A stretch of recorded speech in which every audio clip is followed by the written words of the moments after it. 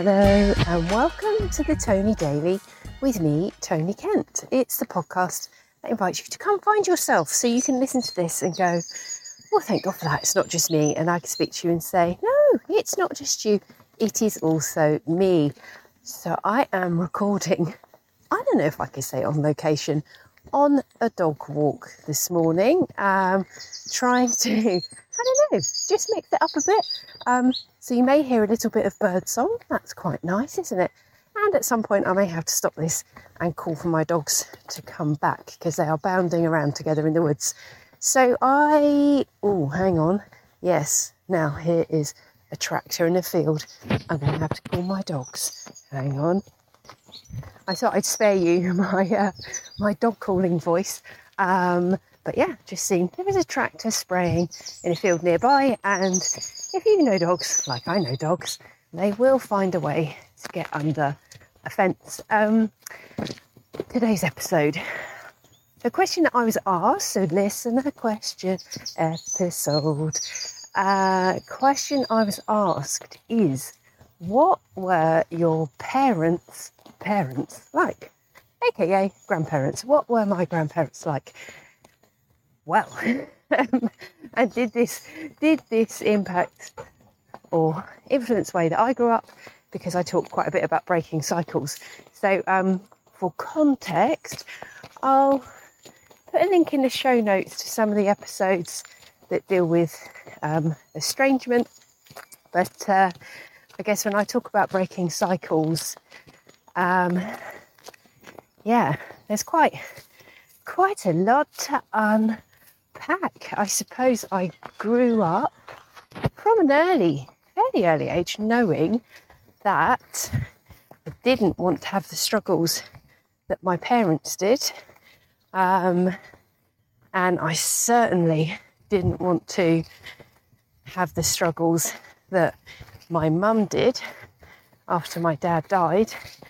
And I think from very early on, I was acutely aware of the challenges that come with being on a really low income. And so it was fairly typical where I grew up. Everyone had council housing, and I've talked about it before. Sometimes, you think you're all the same when you're growing up, when you're young, and then there does come a point where you start to recognise differences. And I noticed when people started to buy their houses, obviously they had things that we couldn't afford, because we couldn't afford to buy a house. So yeah, and actually I was thinking about free school meals, and I think back in the day, all children were entitled to free school meals. There was never an issue there, but I kind of picked up on the fact that I wanted to earn money. I didn't want to be a stay-at-home parent. I saw the difficulties that come with things. I remember my dad being made redundant, and that impacted what kind of food we could afford to buy.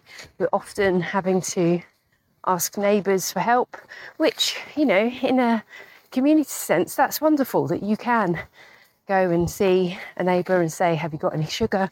Or have you got a roll of toilet roll, pint of milk? So I do remember that, people always, and something that struck me later on was that my mum used to send us children round.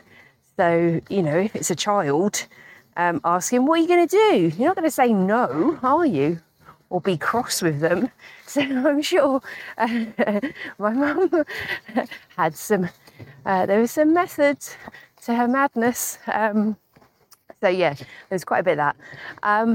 And coming on to my grandparents, so there's too much to put in one episode, so maybe we'll try and take them one at a time.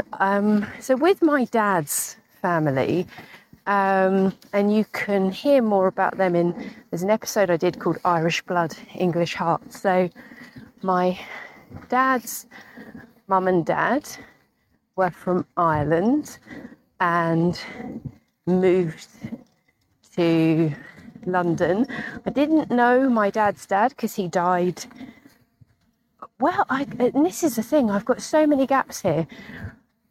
My dad's dad died, and I don't know when, but it was early enough in his life that my paternal grandmother went on to marry again. And I remember my dad saying he didn't like his stepdad. But then his stepdad had died before I was born as well. And bearing in mind that I think my dad was 28 when I was born.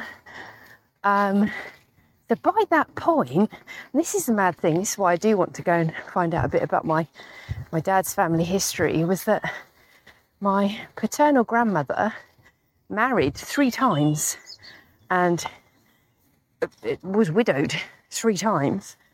And she had a daughter, Mary, who died as a teenager, and she was my dad's older sister, but she was from my grandmother's first marriage. So yeah, it's mad, these things that you sort of don't know. So my poor dad, by the time he was an adult, his dad had died, his sister had died, his stepdad had died.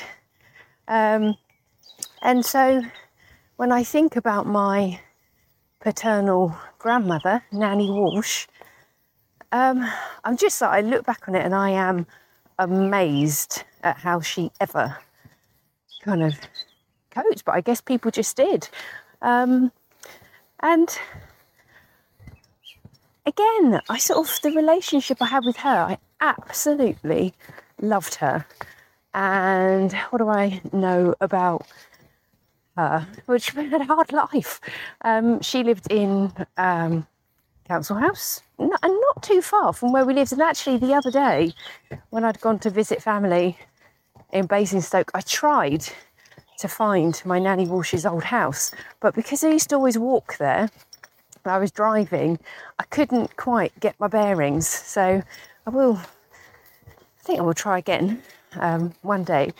But she was Irish Catholic, and she had false teeth, which I didn't realise for years. And then, you know, you think sometimes when people have got a really, really straight, really white smile, actually it was finding her denture cleaning tablets that lifted the lid on that one for me.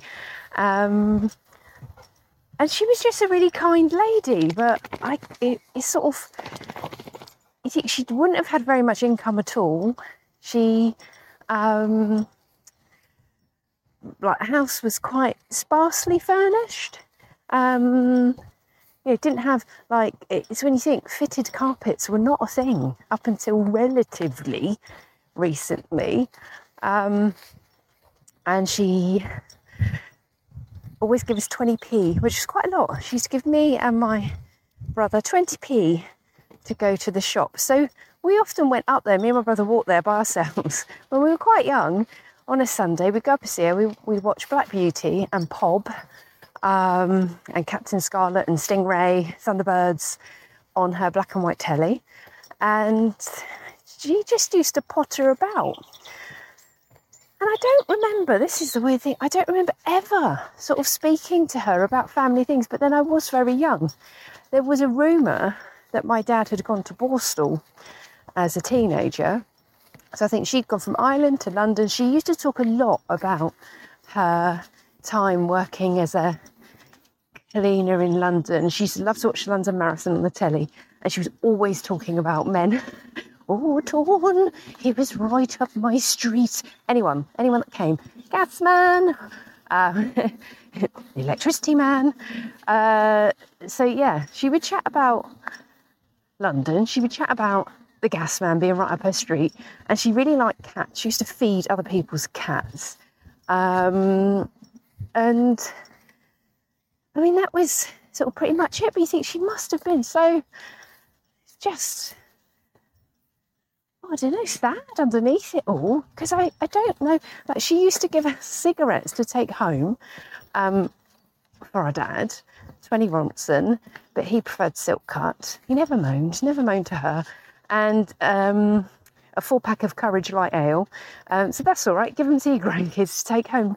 And I suspect that at some point they sort of stopped being in contact. And I don't truly know why that is.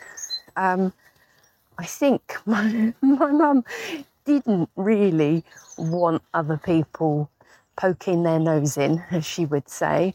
But I think she came to our house once near one Christmas time. But I don't really remember us all going as a family to visit her. So we kept in touch by phone. We used to speak quite often on the phone. And then, as you'd have heard in my episode, Irish Blood, English Heart, she did once leave a message on the answer phone. I lived with my friend Ange, saying, "Oh, fucking murder yous." So she'd had a few drinks and left a message. And then she got quite unwell. She started to have falls, and she did have... And this is a whole other thing, I guess. I think she did have dementia, but died of pneumonia. She had a fall in her house and was then found by my dad's cousin. And there was a lot of stuff happening that was it was a kind of weird time, because I was sort of in touch with people and not. And something that I'm working on is I've got lots of gaps, stuff I just don't remember, which is quite common if you have experienced trauma. There you are, therapy fans. But yeah, my overriding memory of her is that she was a very lovely, kind woman who had been through a hell of a lot. But as to what that had to do with my dad's upbringing, the only thing I can tell you is that he became an atheist, so he was raised a Catholic, and I think after his sister died, that was it for him. I do remember him saying, no, if things like that can happen, and, you know, he suffered a lot of ill health, for him it was like, no, not for me. And maybe that has something to do with why they didn't stay in touch. I don't know. So that'll do for today. I hope you enjoyed this episode. When I upload it and I get back home, well, by the time you hear this, you'll be going, oh, right, that was different, or no, that wasn't. Yeah, we'll see how it came across. We'll see if a walking and a talking is a good format for this. If you think someone would enjoy this podcast, please give it a share. If you have already shared it, thank you for doing that. And thank you for supporting the podcast. It means a lot. I will be back with you tomorrow. Bye-bye.